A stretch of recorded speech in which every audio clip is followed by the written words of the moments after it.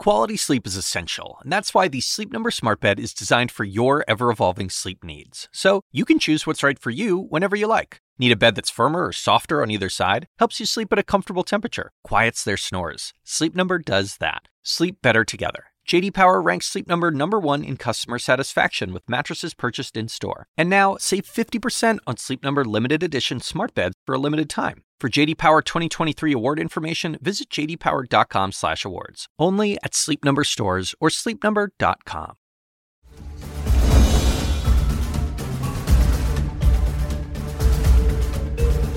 Good evening, everyone. I'm Abby Phillip, and we begin with that breaking news exclusive and what is likely a key piece of evidence in the federal case against Donald Trump. CNN has now obtained an audio recording of the former president in which he is heard discussing classified documents in the presence of others and apparently holding and referencing a secret Pentagon document that obtains plans to attack Iran. It is the tape that could be at the center of special counsel Jack Smith's case against Trump for allegedly mishandling classified information. And the recording was made almost exactly 2 years ago in July 2021 during a meeting at Trump's golf resort in Bedminster, New Jersey, where he was taking part in an interview for people who were working on that memoir of his former chief of staff, Mark Meadows. Now listen in to what he said exactly on that tape. These are bad, sick people. That was your coup, against you. It started right at the beginning. Like when Milley's talking about, you were going to try to do a coup. No, they were trying to do that before you even were sworn in. That's right. Trying to overthrow your election. Well, with Milley, let me see that. I'll show you an example. He said that I wanted to attack Iran. Isn't it amazing? I have a big pile of papers. This thing just came up. Look. This was him. They presented me this. This is off the record, but they presented me this. This was him. This was the Defense Department and him. Wow. We looked at some. This was him. This wasn't done by me. This was him. All sorts of stuff. It's pages long. Look. Wait a minute. Let's see here. Yeah. I just found, isn't that amazing? This totally wins my case, Mm-hmm. Except it is like highly confidential, secret. This is secret information. But look at this. You attack, and Hillary would print that out all the time. She'd send it to Anthony Weiner, the pervert. Please print. By the way, isn't that incredible? Though? Yeah. I was just saying because we were talking about it, and he said he wanted to attack Iran and what. These are the papers. This was done by the military, given to me. I think we can probably, right? I don't know. We'll have to see. Yeah, we'll have to try to declassify. Figure out See, as president, I could have declassified it. Now I can't, but this is classified. Now we have a problem. Isn't that interesting? Yeah. It's so cool. I mean, it's so. Look, here I have. And you probably almost didn't believe me, but now you believe me. No, I believe it's incredible, right? No, hey, bring some Cokes in, please. In just a moment, a former Trump White House lawyer will join me live to respond to this. But first, I do want to dig into this now with CNN's Caitlin Collins and Paula Reed, two reporters who have been at the forefront of all of this from the beginning. Caitlin, folks at home can probably go and put some headphones on and listen really closely to what you're hearing there, because the shuffling of the papers is almost like a silent character in this audio tape. What does it mean for the former president to actually hear what transpired in that room? Well, it's just remarkable because, Paula and I and our other colleague, Caitlin Polans, and really our whole team, we've been reporting on this for so long and trying to report this out. And we've known about the transcript, obviously, when it came out, when Paula got it, but also in the indictment.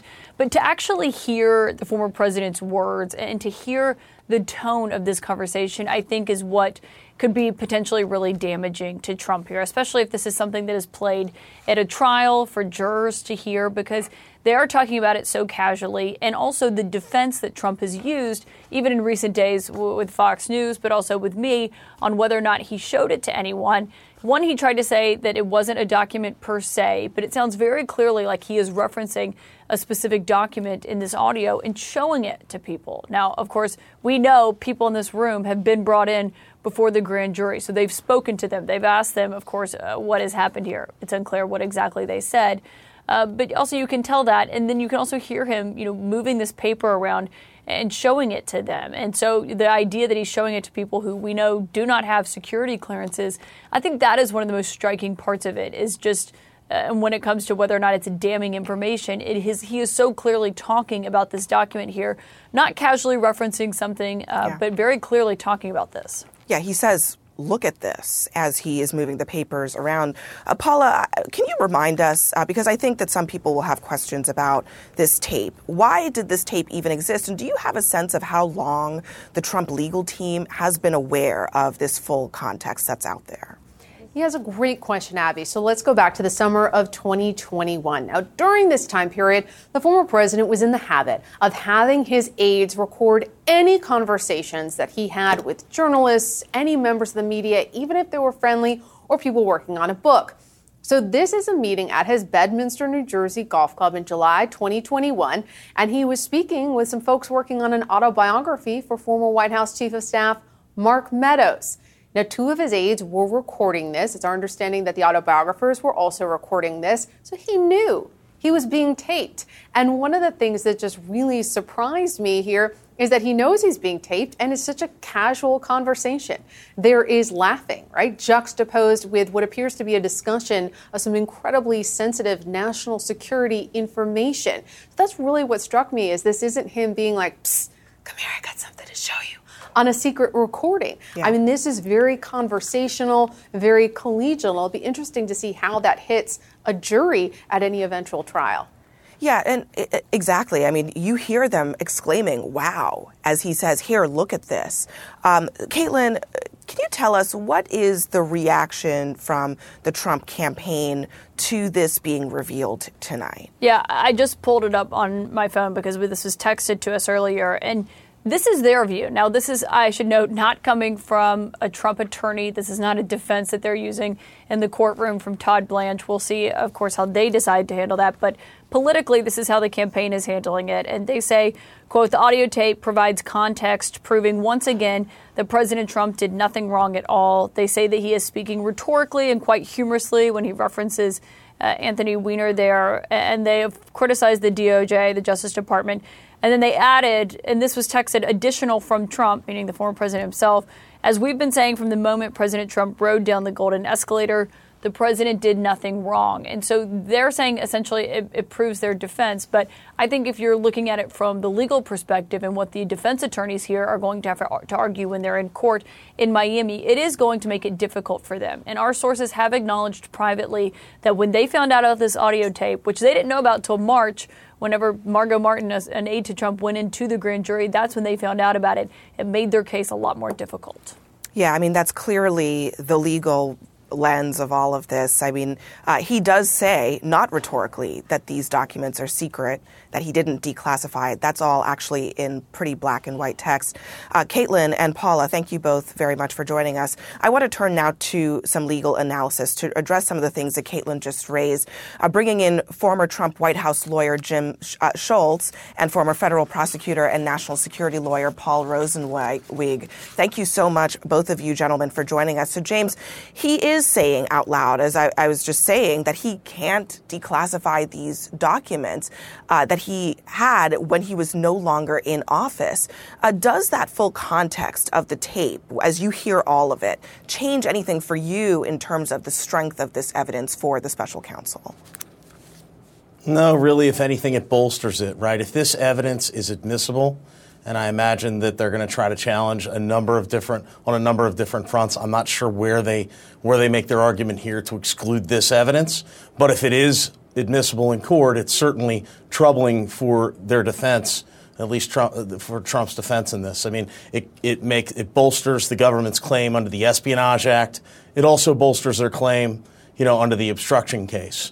because, one of the things he's been saying all along is that he could just, wave a magic wand and these documents are declassified. And in this instance, in his own words, he's saying it's not declassified. So that's very troubling for him, no doubt about it.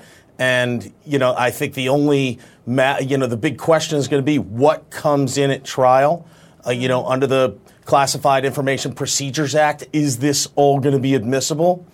Probably so. And it's going to be a big hurdle for them to get over. And Paul, Jim says that this bolsters the defense's case. Do you agree with that? I think Jim actually said the other opposite, that it bolsters the government's case, and I agree with him. I'm sorry, I apologize. It bolsters the government's case. Yeah, no, I agree with him as to that. The elements of the espionage charge are willful retention of national defense information.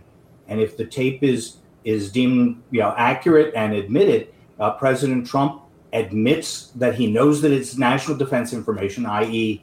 a plan to invade Iran. And two, it demonstrates that he knows that he's retaining it. It's not like it was accidentally kept in a box of which he was unaware. It was on his desk as he was being interviewed by the people who were doing the Meadows autobiography. So he's given them essentially 9/10 of the proof of his criminality on the Espionage Act. And as Jim also said, there is no I don't want to give it back exception to the obstruction charge. He has it. He knows he has it. He's ordered by the grand jury to produce it. That's pretty damning evidence of that as well. Yeah, and Jim, look, the hill is probably going to be tough for the Trump defense to climb here, but Trump has put forward this idea that perhaps he was waving around something that maybe wasn't actually the document. Does the government need to prove that he actually had in his possession what he claimed to have? And if so, how would they go about doing that? Look, this is all information that was probably shared during the grand jury. You would have had witnesses that go into the grand jury that testified about in that particular encounter, and they probably talked about all the facts surrounding that, what documents were in that room, and I think you're going to have that's going to be a problem for the defense in this case, because the government, look, they were very clear. They put that in the indictment for a reason, and the quote in that speaking indictment for a reason, because they wanted to emphasize the strength of their case on that point. That doesn't make its way into that indictment if they're not solid in the grand jury on their facts. And Paul, this document ended up not at Mar-a-Lago, but in Bedminster, all the way on the other side of the country. How significant is that to you, that the document ended up in a different place, specifically to prove in Trump's mind a point that he was trying to make about the Joint Chiefs of Staff, Mark Milley? Well, I think it has a couple pieces of significance. First and foremost, it certainly suggests that President Trump was aware of the contents and the nature of the documents he was transporting. It seems as though he purposely brought it to Bedminster because it was an important document to him, that it meant something to him, that it was relevant to his ongoing dispute with General Milley. The second thing it means to me, which is quite interesting, is that it suggests that there are at least some additional charges that might have venue in New Jersey. We've talked about the challenges of bringing this case in Florida, where most of the charges had to be brought. But this one document makes at least one possible charge that could be brought in New Jersey as a supplement to the existing charges. And Jim, you can hear on the tape, Trump and the guests in that room are making jokes about Hillary Clinton's emails as he's in possession of rooms full of boxes that he seems to know he shouldn't have. What's your reaction to that? So I think that really hurts him, right? And here's why. I mean, look, there's this whole whataboutism that folks are making all over the news at this point. Anybody who's interviewed talks about, well, what about Hillary Clinton? Well, the issue there is you're not talking about whataboutisms when you get before a jury. When you get before a jury, they're going to have specific instructions as to the elements of the case and whether those elements are met by the facts. And the fact that they're kind of being very casual or laissez-faire, if you will, about this whole issue when you have national defense information or alleged national defense information, right before the former president and other folks in the room who don't have a right to look at this information, that becomes very troublesome to someone, and the prosecution's going to seize on that for sure when they're talking about the gravity of the issue before that jury. Yeah, that's really interesting. I also thought it was notable. If you read the indictment, that little part about Hillary Clinton is not in there, perhaps to keep the indictment as clean as possible. But if this gets played in a court of law, perhaps that full context will be there for the jury to consider. Paul and Jim, thank you both very much for joining us on all of that. And up next for us, Maggie Haberman joins me to react to this major piece of evidence, what she's hearing from Trump allies, and more breaking news tonight. New developments in that crisis in Russia as Vladimir Putin's power is threatened by an armed rebellion. The leader of that revolt is breaking his silence, and Putin himself has a message for Russians.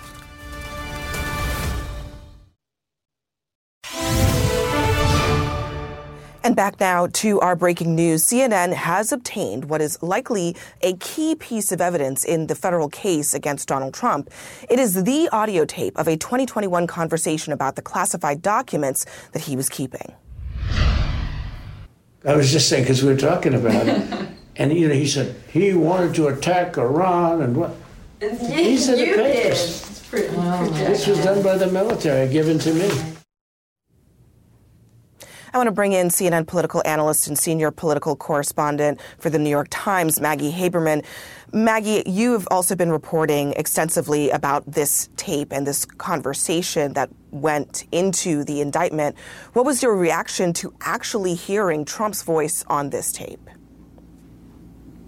Well, it's interesting, Abby. One of the things that we've been hearing from people supportive of Donald Trump is that, the tape is not going to be as explosive as people thought after looking at the indictment, that the tape was, not necessarily as bad as it seemed. Trump himself told Fox News that he wasn't really, holding a document. He wasn't showing something.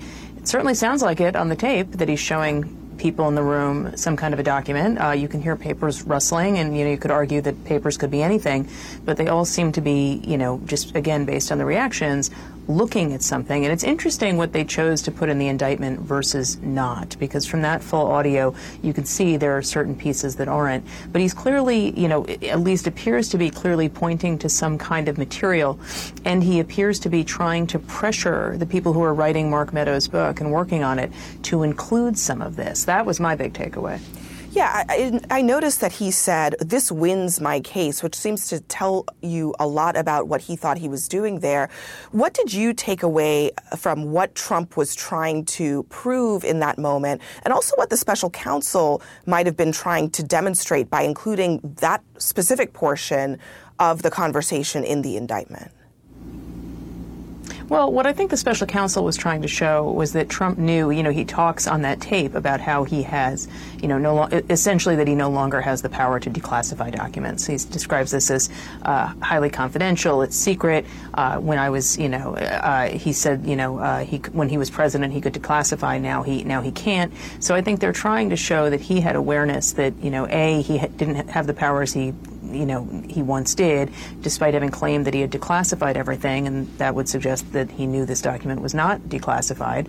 And I think that they're trying to show that he knew exactly what he was doing. I think that, what was striking, too, about this tape, and I think there's some of this in the indictment, but he suggests, oh, look, I just found this. I just came upon this. I think they're trying to show that he was very intentional about having this material in various places. He was famous in the White House for holding meetings that, either his daughter or some other staffer would just happen to drop in and interrupt the meeting. There is a staginess about this. And again, I can't speak to what exactly the prosecutors thought they were doing, but it appears they were trying to show intentionality on a variety of aspects here. Yeah, and he says, I have a stack of papers here, and I found this inside the stack of papers. I also wonder, Maggie, you know, in the last couple of weeks, Trump has been trying to shift his story on this, telling Sean Hannity, oh, maybe he didn't actually have that document. This is not a new tactic for Trump, but he also knows that obviously that this tape exists in its fullness. What do you make of him trying to spin this when his legal team knows what is out there? Look, I think that he exists in 10-minute increments of time, and I think that he just tries to survive from those 10 minutes into the next. And I think that he said what he wanted to say to Sean Hannity, regardless of the fact that not just is there this tape, Abby, but there are a bunch of people who were in that meeting who will presumably be called as witnesses by the government and asked about this meeting and asked if they saw something. So, I don't think the government was just doing this entirely on a lark. Again, we don't know everything that they have or what their plans are, but that's certainly within the realm of the possible. Do you get the sense from talking to people in Trump's legal orbit that they have a sense of how they counter this from a defensive perspective in the courts? I think they're going to suggest that he was simply acknowledging what reality was, but that he wasn't suggesting that. I think they're going to come up with all kinds of things that they're going to say about this tape, and I'm not sure how much of it is going to be something they believe, or how much of it is going to be, what relates to previous things Trump has said. They knew this tape existed back in March, or some of them did back in March, after it was, raised when Margot Martin, an aide to Trump, was interviewed at the grand jury, and then her tapes and so forth were subpoenaed later. But this has not been a cause of extensive alarm for some of Trump's advisors, even though others, speaking more candidly, acknowledge this is a problem. You mentioned it hasn't been a cause of alarm for some of his advisors. What about his lawyers? I mean, several of whom have left now his legal orbit for perhaps for other reasons. But how do the lawyers who are not in the orbit anymore feel about this? Well, without getting into specifics of just sort of narrowing down who is saying what, there are some people around Trump who are pretty candid, who have been or are around Trump, who are pretty candid that this is just not a good fact set for him. It doesn't mean that they won't find a defense for it. It doesn't mean that they won't argue, all kinds of other things at trial or even before a trial, such as, selective prosecution. They'll try to get, notes taken by one of Trump's lawyers that are in the indictment out. But the tape is a pretty specific piece of evidence, and they know it. And, of course, we learned just in the last week when discovery was released to the Trump attorneys that there were tapes, plural. And as you've reported and as CNN has reported, several of these conversations between Trump and all kinds of people who came through his world were recorded by his staff intentionally so that he could keep tabs on what was said. How big of a concern is there that this is not the only audio tape to be concerned about for Trump? Well, look, they're going to. They have the discovery, so they now have the ability to go through it. But what has been said to me by several people is that this tape is the most damning piece of evidence that they know of existing in this case. It doesn't mean that there are not other things that are very problematic for him. I am guessing that some of these tapes are other book interviews or other interviews he sat for. This is very specific, and this was just again to your point about the fact that he knew his aides were taped. His aides taped these meetings. It's not like this was a secret recording. Separately, Maggie, there were reports today that the Secret Service agents testified in the January 6th case that's also being led by Special Counsel Jack Smith. What do we know about that? Look, we know that, Secret Service agents have been subpoenaed in both cases, in the January 6th case and in the documents case. Secret Service agents are going to play a key role potentially as witnesses in January 6th, even if Jack Smith never files charges and only ends up writing a report. But they were around during key moments on January 6th. Protecting Trump, as Trump, according to testimony from Cassidy Hutchinson, was in a rage, wanting to see people who were said to be armed, again armed with sticks and not necessarily guns, but be allowed to come into his rally at the Ellipse. He wanted it to be bigger. They were right there and had a bird's eye view, and so they are potentially very important to trying to understand both the details of that day and potentially Trump's mindset. Yeah, and of course, part of that story is also Trump wanting to go to the Capitol and to what extent he planned to do that and wanted his Secret Service agents to protect him in that journey. Maggie Haberman, always great to have you. Thank you very much for joining us. And now to our other major story tonight. Vladimir Putin and the leader of the rebellion both breaking their silence and giving dueling spins on what's next inside of Russia. But their whereabouts are both a mystery tonight. Plus, new CNN reporting that the U.S. had intel on this insurrection but kept it secret. CNN's Erin Burnett joins me from Ukraine, and CNN's Matthew Chance is inside of Russia right now.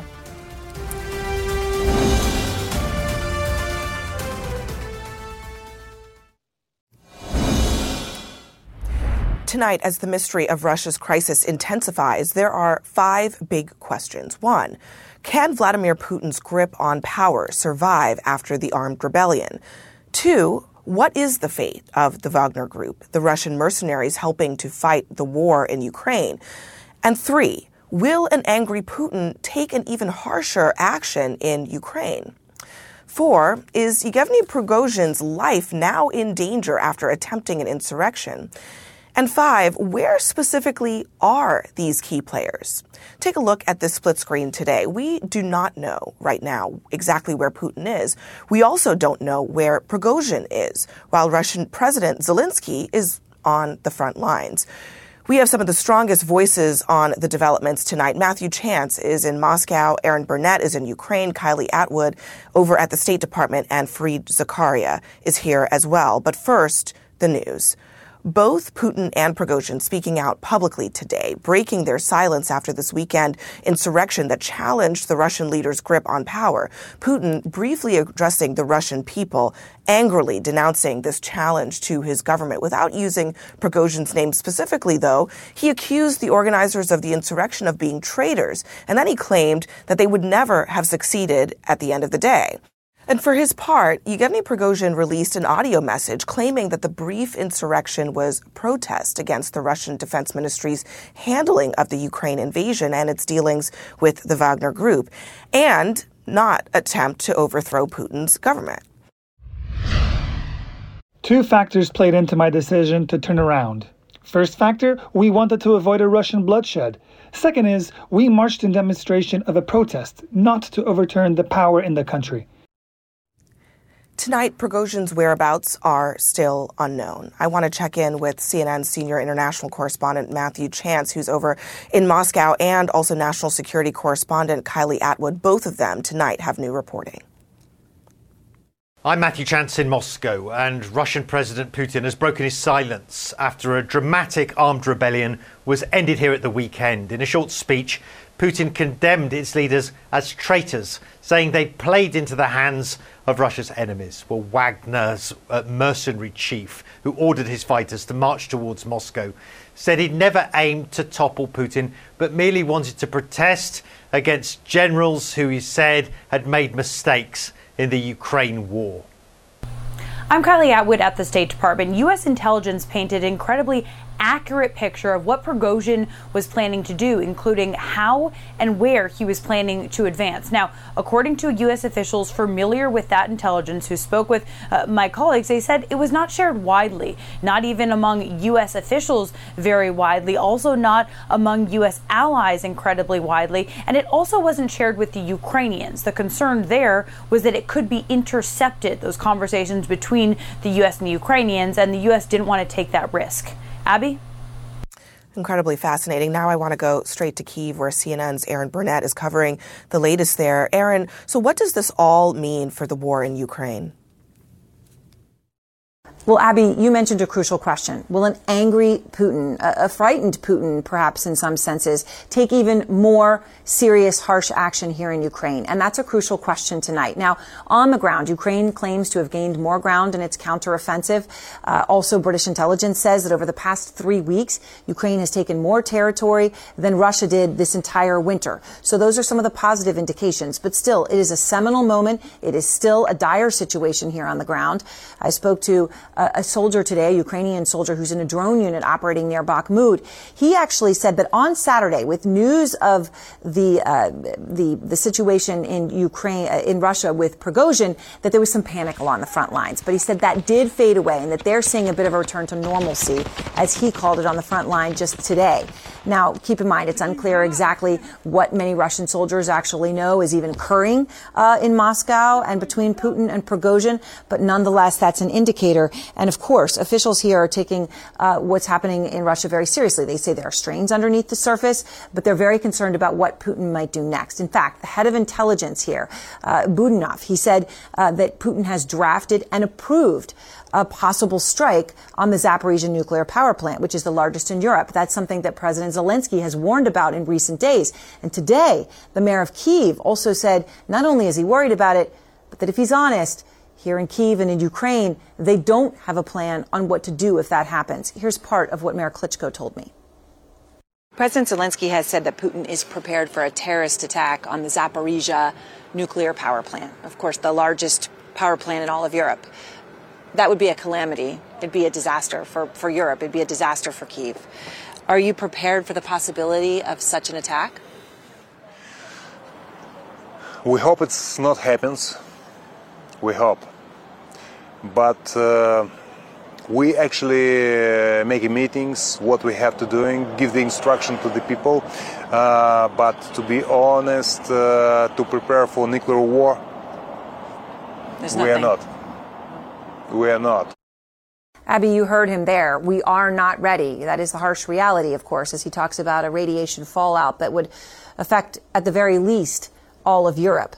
But that is the reality of the fear on the ground. Of course, across Ukraine, the fear of constant strikes, missile strikes on any given night. Here in Ukraine right now, they've been on average every 2 to 3 nights. This weekend, a missile strike on an apartment building that at once showed both the randomness and precision of these current Russian missile strikes. 5 people killed on just one floor of an apartment building.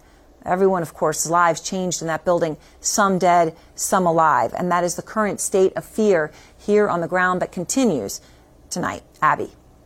Erin Burnett, thank you very much. Let's bring in now Fareed Zakaria, host of CNN's Fareed Zakaria GPS. Fareed, thank you for joining us tonight. This was a really unsettling but brief window into the possibility of a Russian civil war. What would it mean for the region and also for the world, really, if the West had to confront a truly destabilized Russia? Oh, it would be catastrophic for the world. It would be, look, Russia is one of the most important countries in the world. It spans 10 time zones. It's 5,500 miles. It would take you 8 or 9 hours to fly from one end of Russia to the other. It has the largest nuclear arsenal in the world. It has a seat in the Security Council. It borders all kinds of sensitive areas from the Middle East to China to Europe, of course. So it would be a huge deal. The price of oil would skyrocket. The price of every commodity would skyrocket. The price of food would skyrocket. But let's be clear, that is not what happened. As you put it, we got a glimpse of what could happen. And it's worth remembering the downside scenario, the spiral scenario. But the truth is, Putin was able to fairly quickly and bloodlessly thwart this, whatever it was. I'm not sure we can even call it an attempted coup, but a kind of an attempted challenge to the authority of the Russian state. Yeah.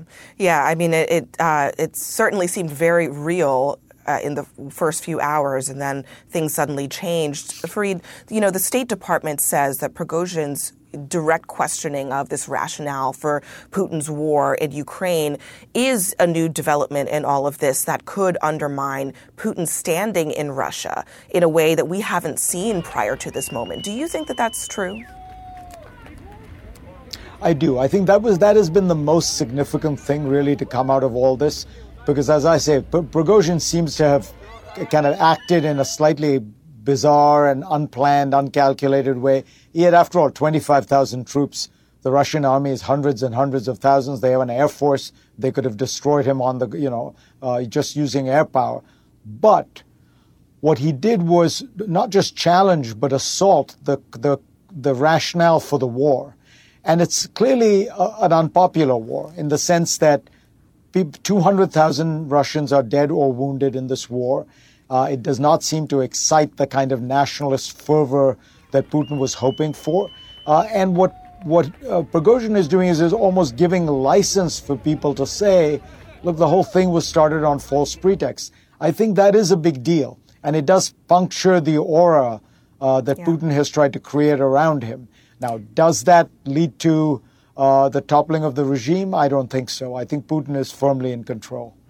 And look, we were just playing the video of people waving at and taking pictures of Prigozhin as he fled. Putin is not usually the type to take to challenges to his power very easily. Should we be concerned in this moment that he could lash out in some way to just show the world and to show Russians that he is still in control? I think he will almost certainly do some kind of purge. That has been very typical in Russian history. There was a doctor's plot against Stalin's life, and he cracked down brutally. I suspect something like that will happen. It might be quiet. It might be more public. I don't think he will act out in a kind of reckless and seemingly irrational way, because what I think Putin will try to show is that he is in control, that he is in complete command, that he continue, that the operation is going well. I don't think he'll do something that would suggest a kind of panic or anything like that. So I myself doubt, look, you never know, but I doubt that there will be an attack on the nuclear plant. I think what is more likely is really tough internal repression, a consolidation of power, and maybe some strikes on Ukraine to demonstrate that, the Ukrainians are not winning as a result of all this Russian weakness, that the Russians are pressing forward. They have the air superiority and they will use that.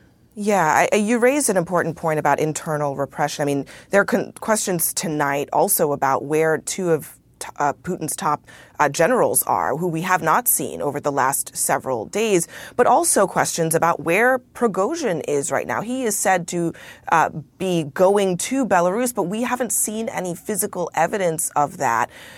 There's that. And then there's also, if he is kind of missing in action, what does the Wagner Group do? And do they continue to be a huge force in Ukraine? Lots of unanswered questions tonight, Fareed. Yeah, very good ones. The Wagner Group, Putin seems to have been pretty clear in his message. It is effectively disbanded. He gave them three options. He said you can sign up with the military, you can go home, or I think he gave them the third option is they could go to Belarus, as I recall. But there was no scenario in which they were allowed to continue to operate. So Wagner, for all effective purposes, is dead. Prigozhin, you're right, is missing. If I were him, I would be doing exactly that. I mean, it seems to me he's a dead man walking. Why would you trust any assurance given to you by Lukashenko or Putin, for that matter? I mean, Putin is a man who has routinely assassinated dissidents who have done much less to challenge the authority of his regime than Prigozhin did. So Prigozhin, I think, is a dead man walking. If I were him, I would be finding some place like Mali where he could get himself some kind of protection. And what it means in general, we just don't know. The fact that those two generals have not been seen is significant. When you see dictatorships crack, when you see them collapse, generally speaking, what happens is you see elite defection. You see generals, intelligence chiefs, senior ministers sort of quietly disappearing. I don't know that that's happening, but that is the thing we should be looking for. If some of that happens, if people at the top close to Putin think that what Prigozhin showed was that there can be challenges to Putin's authority, or even just a way for them to get away, that would be a sign that something is going on with the regime. And what this also all revealed is that there's clearly not significant defenses within Russia, that Prigozhin could have gone as far as he did without really facing any resistance at all. Fareed Zakaria, always a treat to have you on a late night here. Thank you very much for joining us. And more on our breaking news. CNN has obtained that audio tape of Donald Trump talking about classified documents. It is a key piece of evidence in his federal case, and we'll discuss the political implications of this next.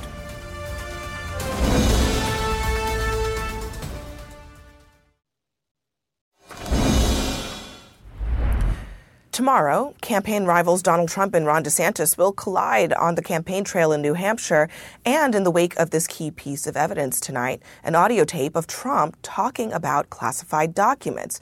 Politically speaking, the question now is how many of his opponents will begin to put a spotlight on his legal jeopardy. Joining me now is former advisor to George W. Bush and John McCain and the executive producer of The Circus, Mark McKinnon, as well as CNN political commentator Van Jones. So, Mark, we hear the audio itself, and I wonder, I mean, the last time we had a kind of significant audio situation with a former president or a president was with Watergate. Do you think anything in Watergate was as crystal clear in terms of the actual words coming out of Trump's mouth as these tapes are? Well, listen, tapes are incriminating, and I think there's two people that are terrified tonight. That's Trump's lawyers and Trump for the long term. But I think in the short term, it creates a dynamic where Trump just draws a line and says, this is a purity test. You're either for me or you're for the DOJ. And it puts Ron DeSantis in an interesting position because DeSantis, without having seen the evidence, without having seen the trial, has already pledged to pardon Trump, which is interesting because he said if these same charges had been brought against him when he was in the military, he would have been court-martialed. Interesting double standard. Yeah, and Van, when you actually heard the tape, you probably read the transcript just like all of us. What did you think? Well, I thought that if there's any proof that there's a two-tiered system of justice, the fact that Donald Trump is not at Guantanamo right now under lock and key is evidence of it. Look, when you work in the White House, and I think for people who don't understand, your first day in the White House, you don't even see the White House.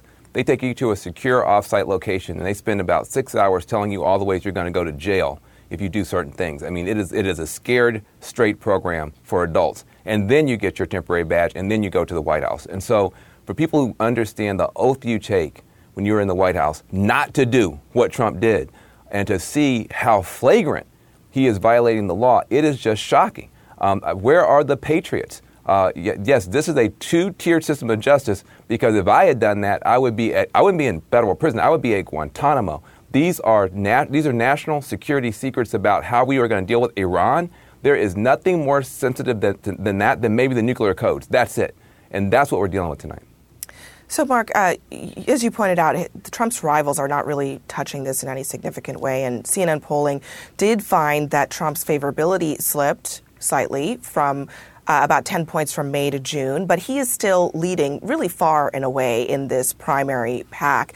At some point, are the opponents to Trump who are closer to him in the polls, like Ron DeSantis, going to have to do something different to try to really gain some traction here, especially really getting at the heart of what this DOJ case is all about?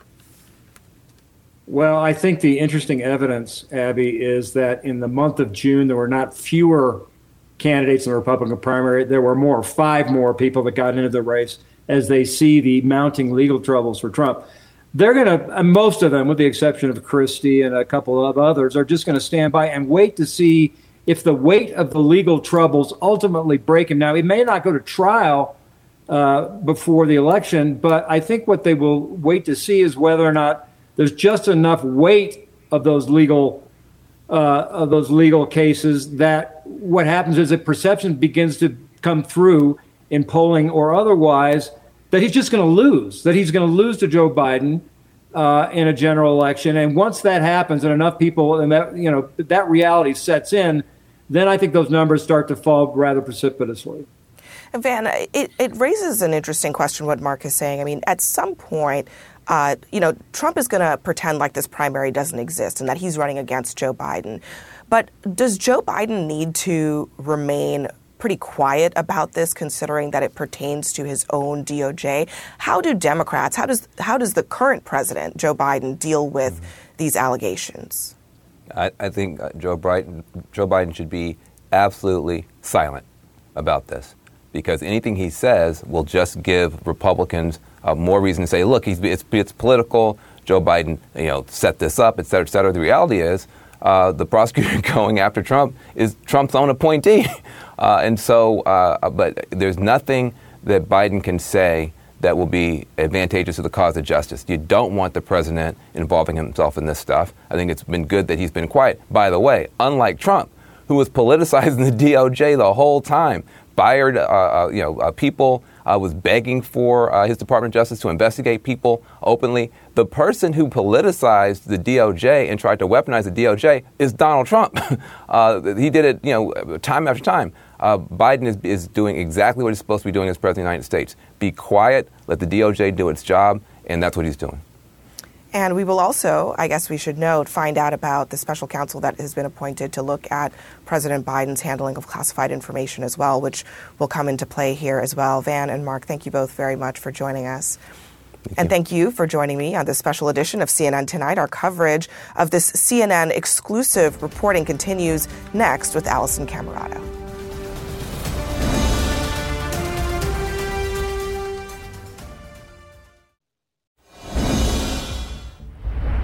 Good evening, everyone. I'm Alisyn Camerota. Welcome to CNN Tonight. We continue with our breaking news. CNN exclusively obtaining the audio recording of Donald Trump discussing highly classified documents at his golf club with people who did not have security clearances. You're about to hear Trump, in his own words, explain that he no longer had the power to declassify the documents, and you'll hear him shuffling through papers.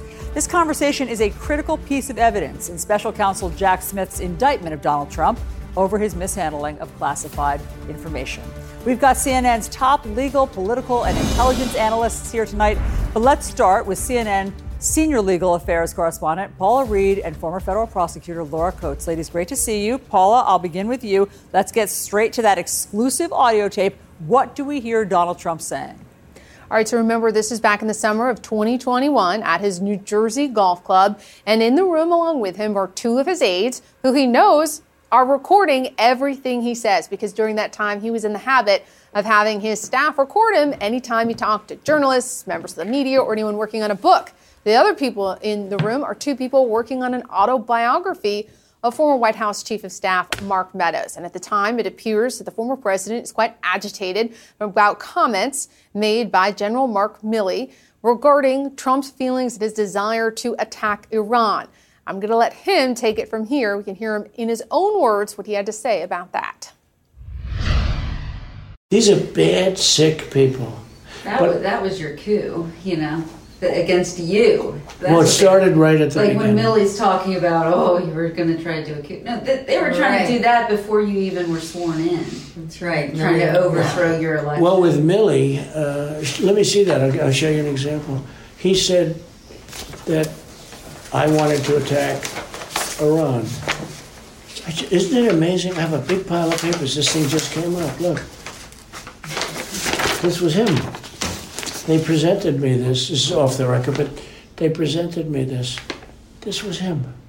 This was the Defense Department and him. Wow. We looked at some. This was him. This wasn't done by me. This was him. All sorts of stuff. It's pages long. Look. Wait a minute. Let's see here. Yeah. I just found, isn't that amazing? This totally wins my case, Mm-hmm. Except it is like highly confidential, secret. This is secret information. But look at this. You attack, and Hillary would print that out all the time. She'd send it, she'd send it to Anthony Weiner, the pervert. Please print. By the way, isn't that incredible? Yeah. I was just saying because we were talking about it, and he said he wanted to attack Iran and what. These are the papers. This was done by the military, given to me. I think we can probably, right? I don't know. We'll have to see. Yeah, we'll have to try to declassify. Figure out See, as president, I could have declassified it. Now I can't, but this is classified. Now we have a problem. Isn't that interesting? Yeah. It's so cool. I mean, it's so. Here I have. And you probably almost didn't believe me, but now you believe me. No, I believe it's incredible, right? No, hey, bring some Cokes in, please. Really remarkable there, the casual nature of that conversation where he's clearly claiming to be discussing some of the nation's most sensitive secrets. Now, in a statement tonight, the former president's spokesman said that this, in part, clarifies that the former president did nothing wrong. Okay. Laura, I want to get your take on that. You hear the former president say, quote, these are the papers. He calls them, quote, highly confidential, secret information. So here's a question for you. Does special counsel Jack Smith need to prove that they really were what Trump was claiming they were? Well, special counsel and the team is probably salivating a little bit at the fact that this audio tape, when you look at the written transcript, is so much more rich in this instance. It gives you the full context. It shows maybe the motivation in part, the idea of wanting to show off and somehow in his mind prove, it seems from his statements, you didn't believe me at first, now I bet you do. It's probably part of a greater contextual discussion about the reasons why he wanted to retain and ultimately reveal certain documents. But it does fatally undermine the claims that he's made in the past, including at a Fox town hall and other times, talking about the idea of these weren't actually paperwork assigned or associated with the Department of Defense. These were newspapers or magazine clippings. That negates that very wholeheartedly. But of course, if you're a special counsel, you're well aware of this audio and you know that every person in that room with whom he was speaking, the voices you heard, the people who actually had the tapes, they are now all witnesses to this and can be called in front of a grand jury if they haven't already been, Allison, or they can actually testify about what specifically he was in fact holding. It gives greater color to the overarching claims. But remember, the bulk of these claims in this indictment relate to the conspiracy, the idea of obstruction as well. And so now this paints a clearer picture, but the conduct that is indicted happens primarily, according to the indictment, in South Florida. Okay, so Paula, who are those other voices that we hear?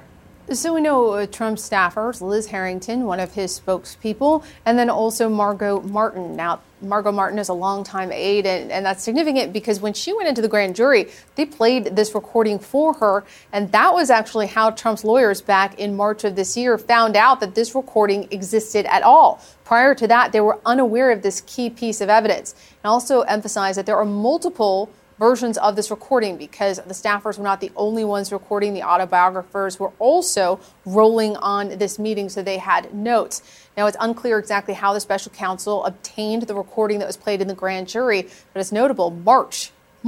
That's when Trump's lawyers learned about this incriminating piece of evidence. So, Laura, as you know, Donald Trump has claimed that he could declassify whatever he wanted, but on this tape, we hear him admitting he had not declassified those and cannot declassify them now that he's out of office. Is that a problem? Yes, and the plot also thickens on that very notion.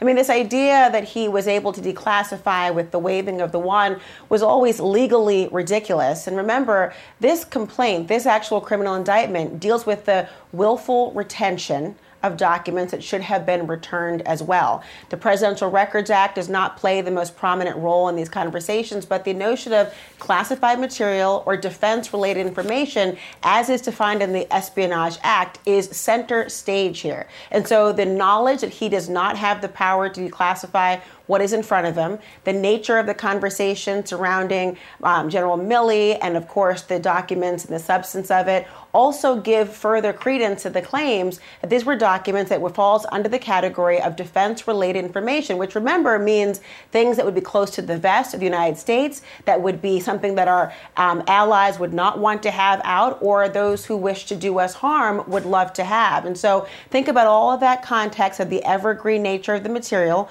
We're not creating new defense plans and war plans every day, and they're mostly things that have already been decided, and of course they'll be renewed in some form or fashion. These are very sensitive materials, and so he's fatally undermined his own defense. I'll be curious to see what his lawyers ultimately articulate in the court of law.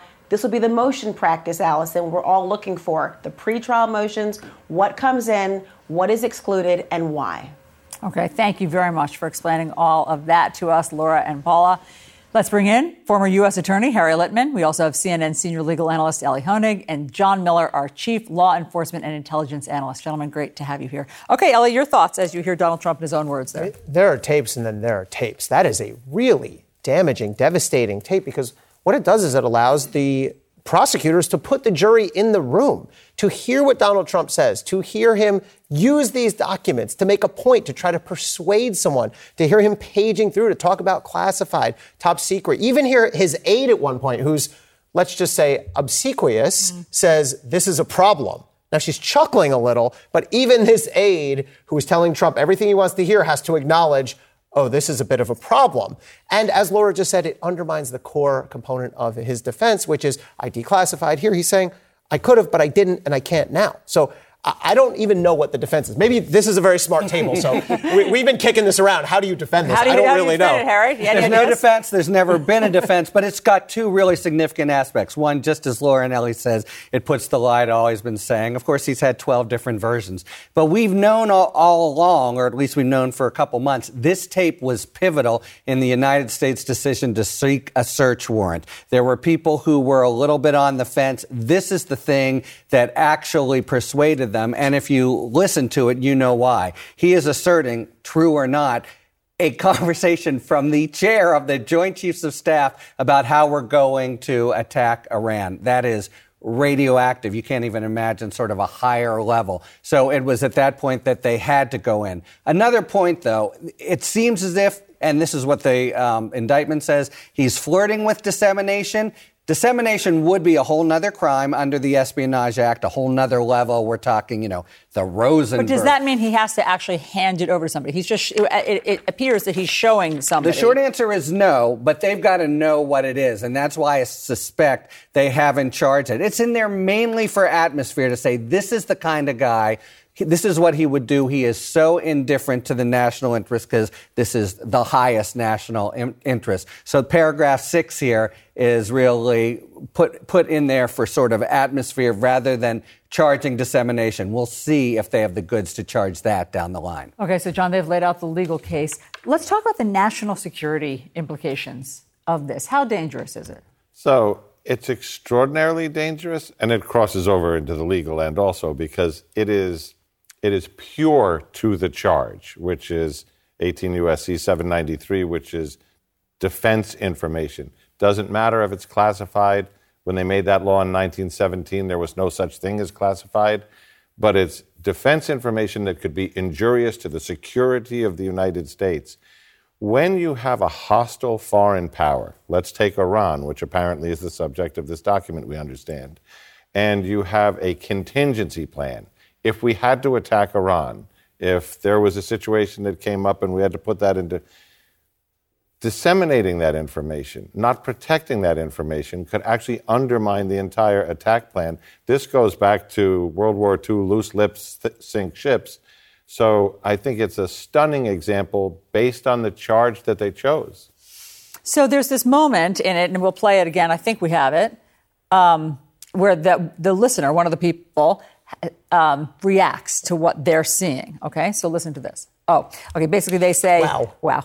Yeah, this is one of the writers. Wow, is that a big deal? Yeah, because one of the questions will be: is there an actual document there? What is Donald Trump actually showing? In an odd way, it doesn't matter because this indictment that we have before us, that we live with before us now, charges 31 specific documents. Whatever this document is not one of them. So you don't necessarily need to prove there was a document there in order to carry your charges. As Harry said, it's largely atmospheric, but a very important piece of atmosphere because this is the one time we really see, one of two times in the indictment, where Donald Trump is actually doing something. So what I think you'll see happening is people trying to piece together the clues. Okay, he's clearly showing them something, right? Okay, but Ellie, because you've prosecuted these cases. When they get into court, they're going to play the tape and the jury's going to be following along with the transcript. And then they're going to put on those witnesses and they're going to play it again. Exactly right. And they're going to say, and when this was happening, what happened in the room? He held up a piece of paper.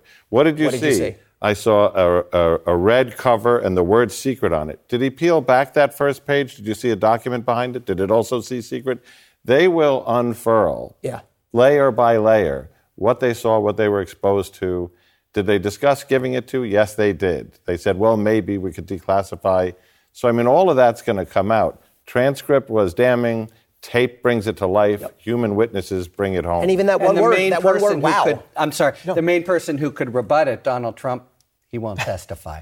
So all of these things will be effectively unrebutted. Okay, stand by, guys. We have many more questions for you because we have much more of CNN's exclusive audio tape of Donald Trump talking about secret classified documents. Also, still to come, an update from the ground in Moscow. I'll speak to a top ambassador about whether Putin can hold on to power.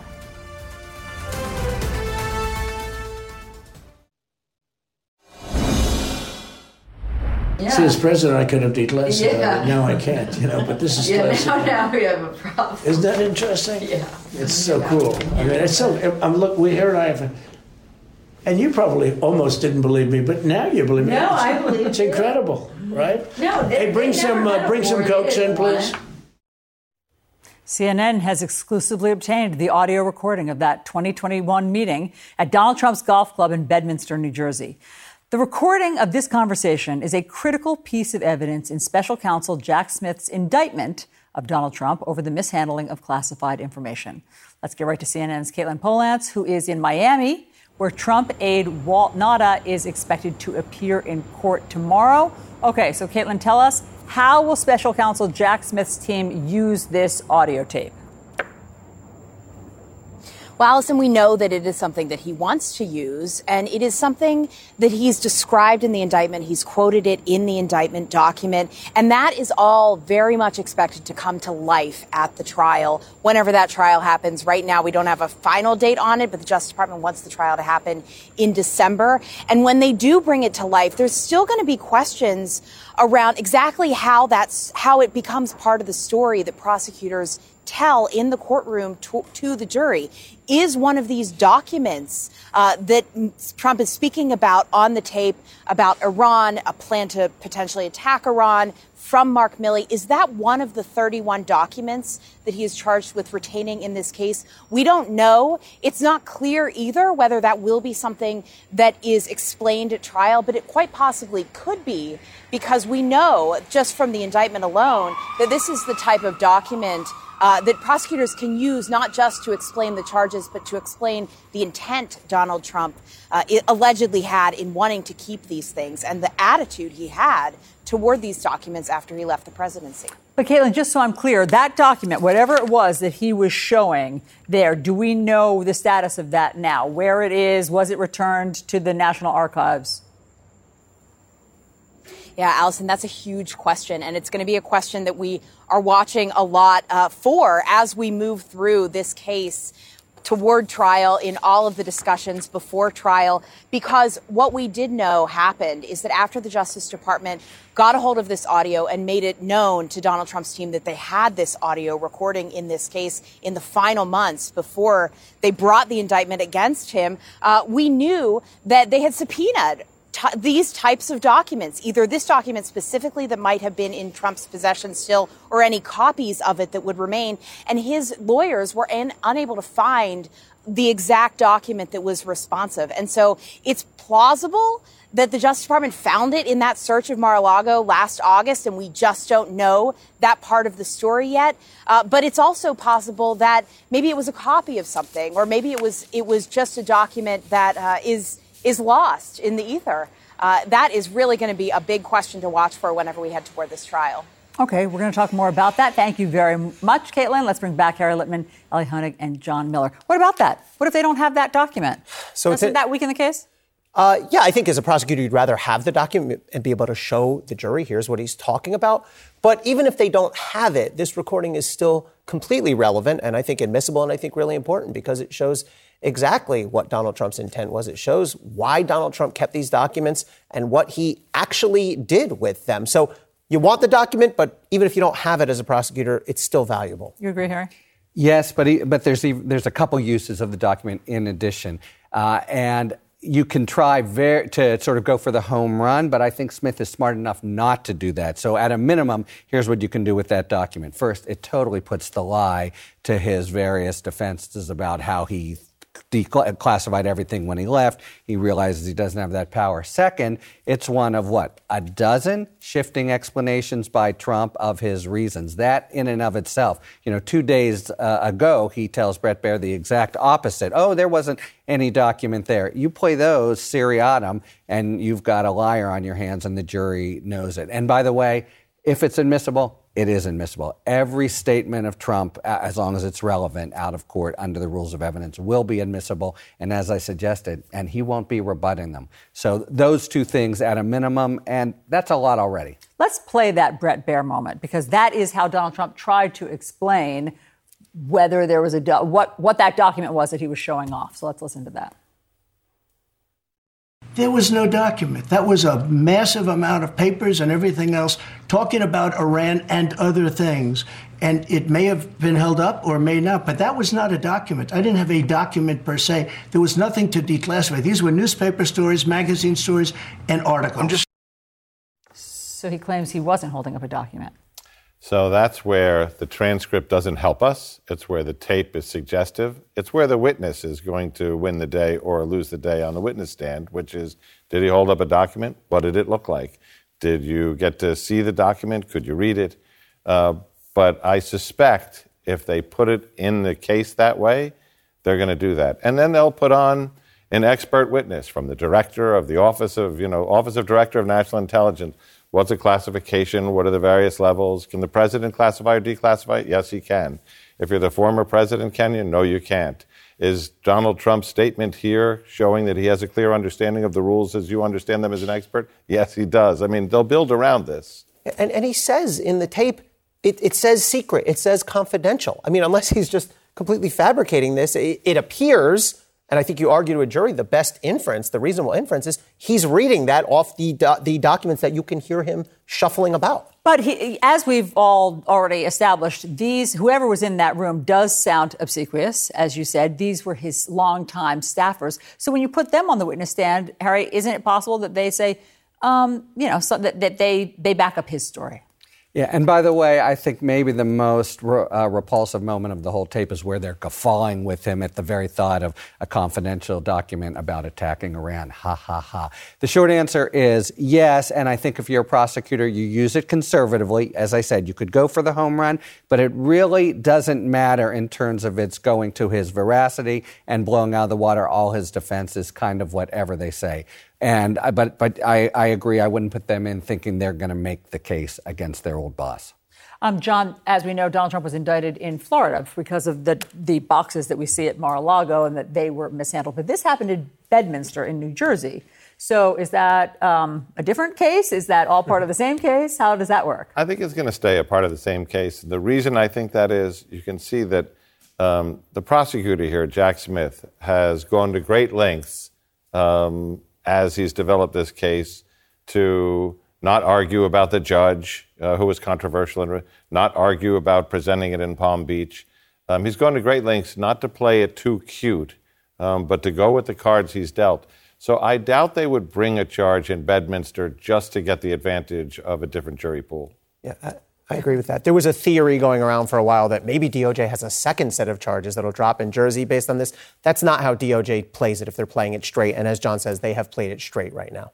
Gentlemen, thank you very much for all the help. So with 2 indictments, Donald Trump's future depends on winning the upcoming presidential election. We talk about what that means for the campaign next.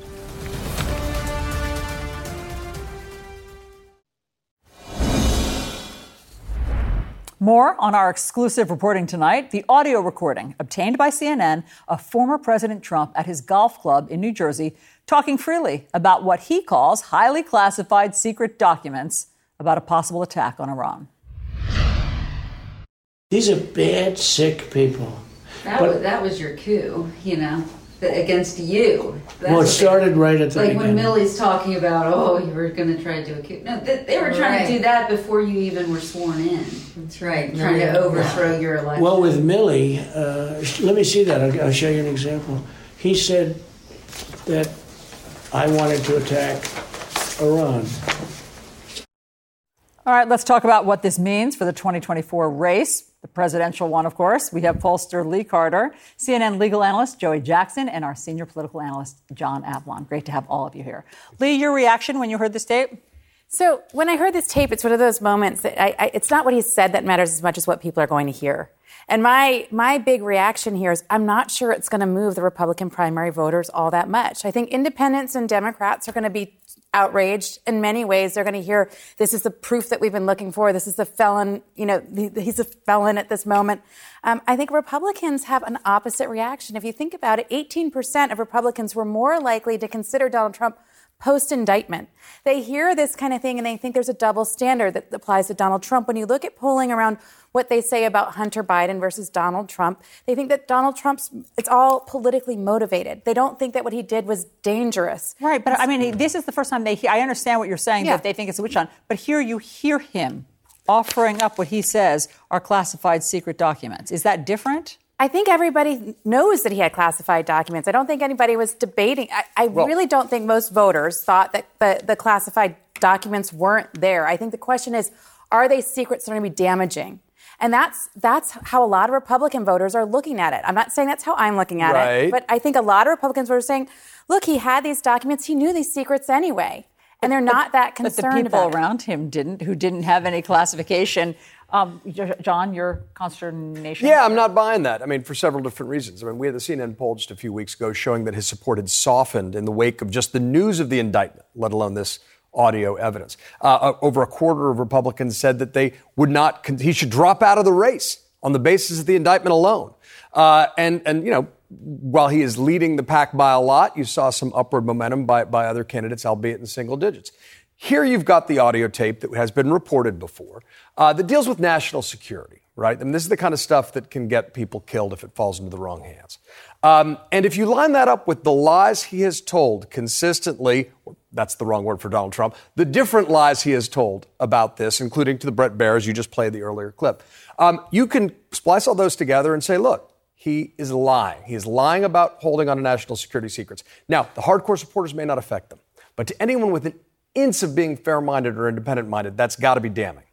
Joy, this is interesting because as a defense attorney, you would lean into what Lee is saying in terms of appealing to people who still have, a shred of doubt. Yes, so trials are about campaigns. Same thing. And what you want to do is you want a message. And part of that messaging has to be trust. And a lot of cases, right, from a defense perspective are predicated upon whether or not people trust the government. Can you trust what people are telling you, what they're representing to you, the information they're providing to you, what the motivations were for getting and gathering that information? What makes this different, though, is it's in his words. There's an indication that it's secret. There's an indication that he said many times, I could have declassified it as president. I'm not president anymore. He's owning the issue of knowledge. He's sharing it with other people across the table. Why do I raise that? Because when you're arguing as a defense attorney, don't trust the government, don't trust what they're telling you, fabrications, lies, etc. Now we have your own voice, sir.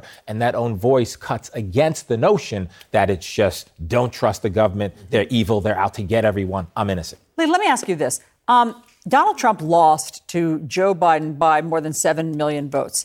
Does all of this, the audio tape, all of these indictments, does that help him pick up some of those 7 million? I mean, how is he going to get more votes next time around with all of this? So I think this really impacts him in the general election, and that's the bottom line. When you look at the impact on polls, it has a huge impact on independent voters, and it has a huge impact on Democratic voters. They're going to be more energized, more likely to vote against Donald Trump than they would before. And in fact, many independents who are considering him are going to be less likely to now as a result of it.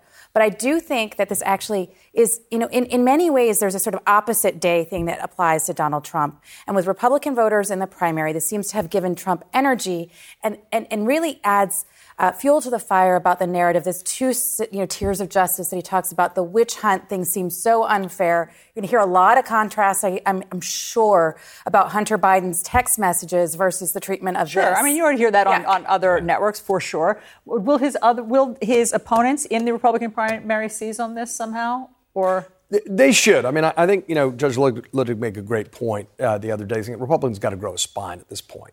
Not just from the self-interest of the point of the other candidates, but that this candidate not only is under indictment for serious crimes, but he is a general election loser because he's even more kryptonite among independents than he was before, and independents decide who win general elections. So they got to start standing up and speaking out, and they can do it by saying, look, he lied, and this is about national security. Friends, thank you very much. All right, next, we're in Moscow, where Vladimir Putin finally broke his silence. What does the chaos mean for his grip on power?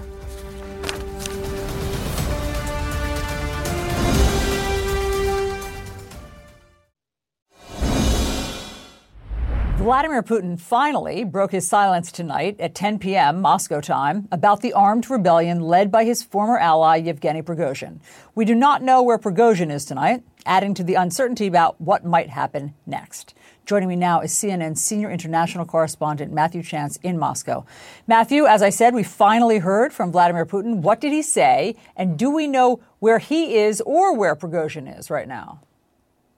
Well, we know where Vladimir Putin is. I mean, he's safely ensconced inside the Kremlin. But, yeah, you're right. For the first time since this rebellion came to an end, so we're talking about a good 3 days, Vladimir Putin appeared on state television addressing the nation. And he was, I mean, that was an angry president that we were watching on the television just a few hours ago, basically absolutely slamming what he called the traitors who carried out or who led this military uprising, the mutiny by the Wagner mercenaries against him. He said that they played into the hands of Russia's enemies by putting Russian against Russian and spilling Russian blood.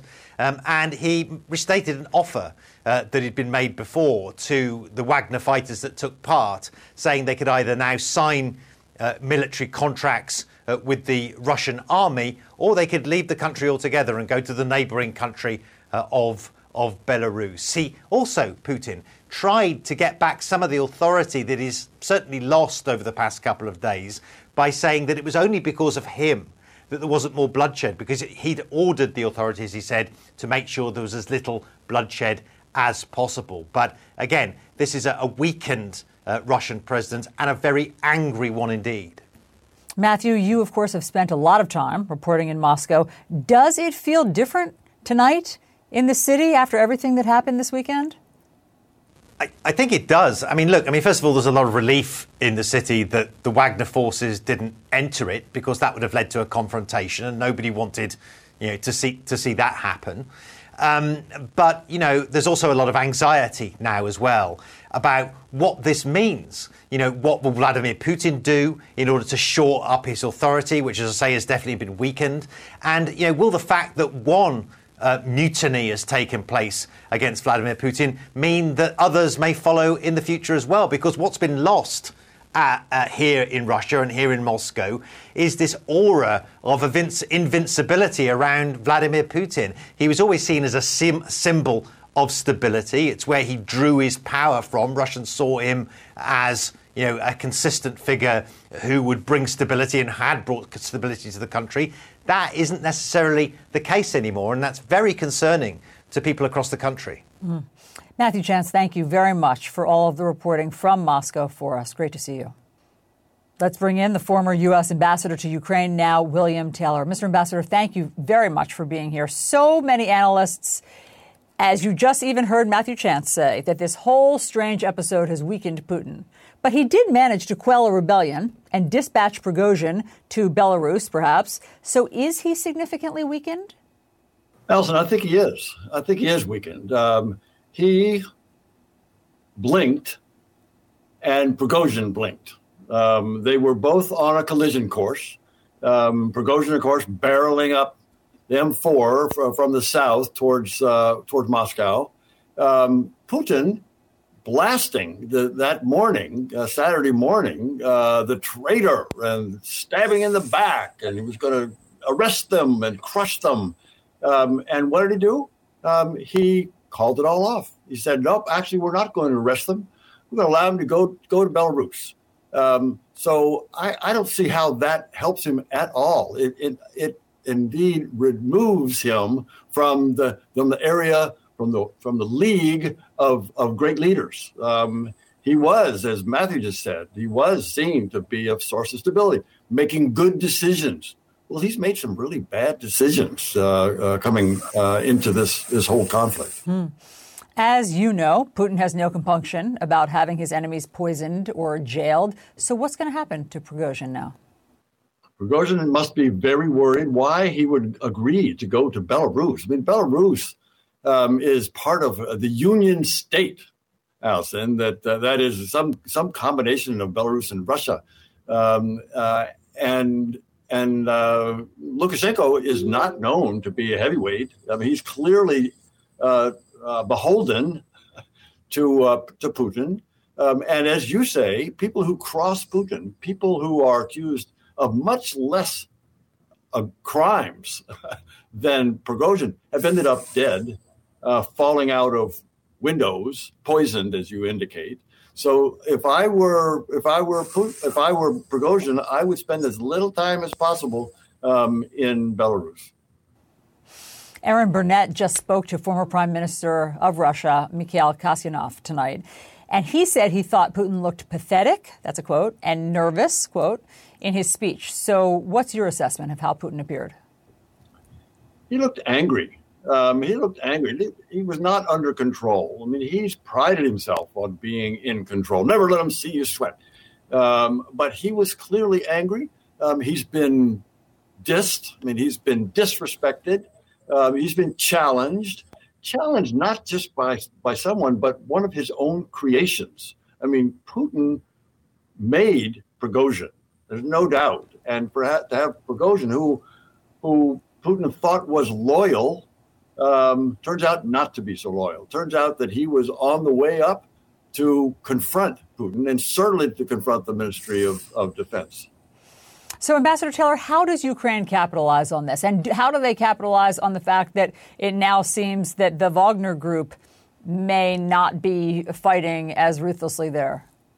You're exactly right. This is the time for the Ukrainians for a couple of reasons. One is the one you mentioned, that is 25 to 50,000 of some of the best troops on the Russian side. I mean, the Ukrainians have even said that they thought that the Wagner folks were actually fighting better, fighting more competently than any of the Ministry of Defense forces. So the Russians don't have those. They're not on the line. They may not even be back in Ukraine. They may not be available to act in reserve.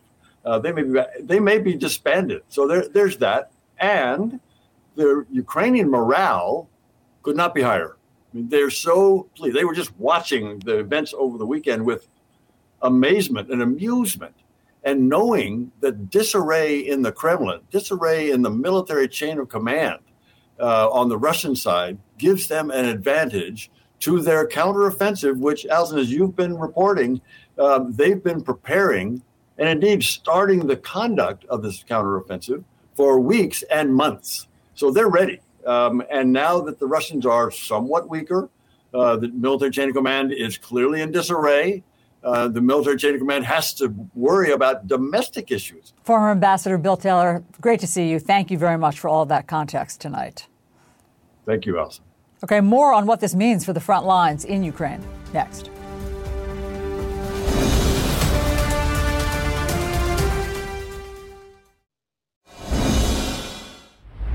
Russian President Vladimir Putin managing to survive a failed uprising by Wagner boss Yevgeny Prigozhin. But could this power struggle still lead to trouble for Russia on the front lines of their war with Ukraine? That's the question for CNN military analyst Colonel Cedric Leighton. Colonel? Alison, I think the answer to this is yes. And the reason I say it's yes is because what the Ukrainians have been able to do here, they started out at the village of Velika Novosilka and moved in this general direction. So they were able to capture several villages in this area, including the village of Rivnopil and the other village up in this area of Krasnohorivka.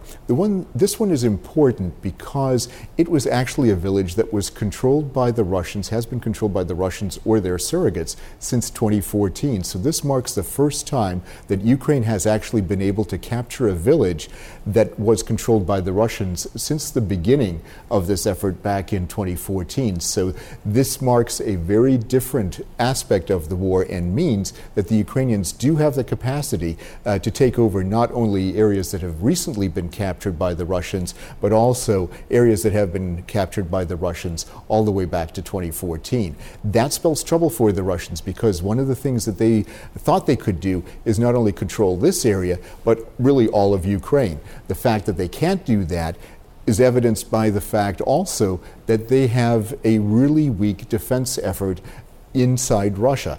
And the fact that they have a weak defense effort inside Russia was evidenced by what happened during the mutiny when Prigozhin's forces in the Wagner Group were able to go all the way from Rostov-on-Don all the way to a point right about here, about 125 miles south of Moscow. The fact that they were able to do this shows a lot of weakness within the Russian military structure, and it could spell trouble for the Russians because they are not able to respond to these kinds of threats, especially if the threats have weapons from the West backed up against that. And what they're able to do with those weapons on the Ukrainian side will then determine whether or not the Ukrainians can actually take over these areas of their territory. Allison? Colonel, thank you so much. And tomorrow on CNN This Morning, Bank of America's CEO is going to join live to talk new recession fears and what's ahead for the U.S. economy. That all starts at 6 a.m. Eastern. Thanks so much for watching tonight. Our coverage continues. Quality sleep is essential, and that's why the Sleep Number Smart Bed is designed for your ever-evolving sleep needs. So you can choose what's right for you whenever you like. Need a bed that's firmer or softer on either side? Helps you sleep at a comfortable temperature. Quiets their snores. Sleep Number does that. Sleep better together. J.D. Power ranks Sleep Number #1 in customer satisfaction with mattresses purchased in-store. And now, save 50% on Sleep Number limited edition smart beds for a limited time. For J.D. Power 2023 award information, visit jdpower.com/awards. Only at Sleep Number stores or sleepnumber.com. I'm Dr. Sanjay Gupta, host of the Chasing Life podcast. In honor of our 10th season, we want to hear from you. Leave us a message at 470-396-0832 and tell us how you chase life. It could be used on an upcoming episode.